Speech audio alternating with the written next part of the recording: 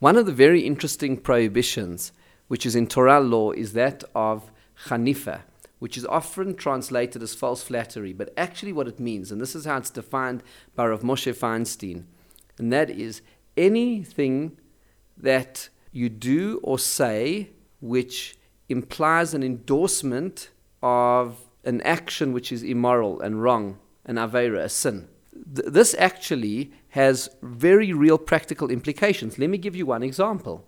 And that is, if you're in a group of friends and people start to speak Lashon Hara, what is your reaction to that? If you actively participate in the conversation, well then you're actually doing the aveira, the sin itself. But what happens if you sit silently or laugh at the jokes about another person?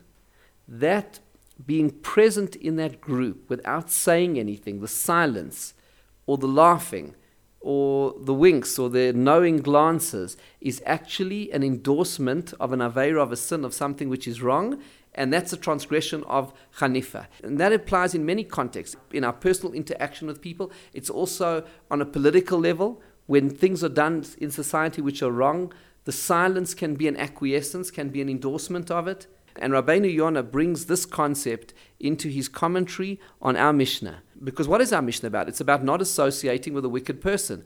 Part of the issue of associating with a wicked person, explains Rabbeinu Yonah, is an endorsement of that person's actions.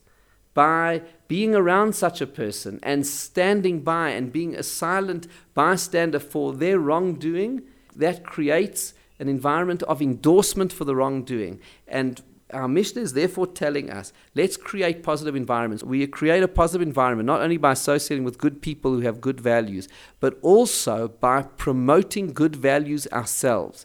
And we do that promotion by speaking, by action, by what we say and what we do, and the people that we associate with, we send a message, what we endorse and what we approve of. And that is such a powerful influence on the people around us, because as social beings, we're looking to one another to look for indications of what is good and what is bad and what's right and what's wrong. And so through our behavior and our endorsements and what we choose to support and what we choose to oppose, we actually create a moral environment for other people.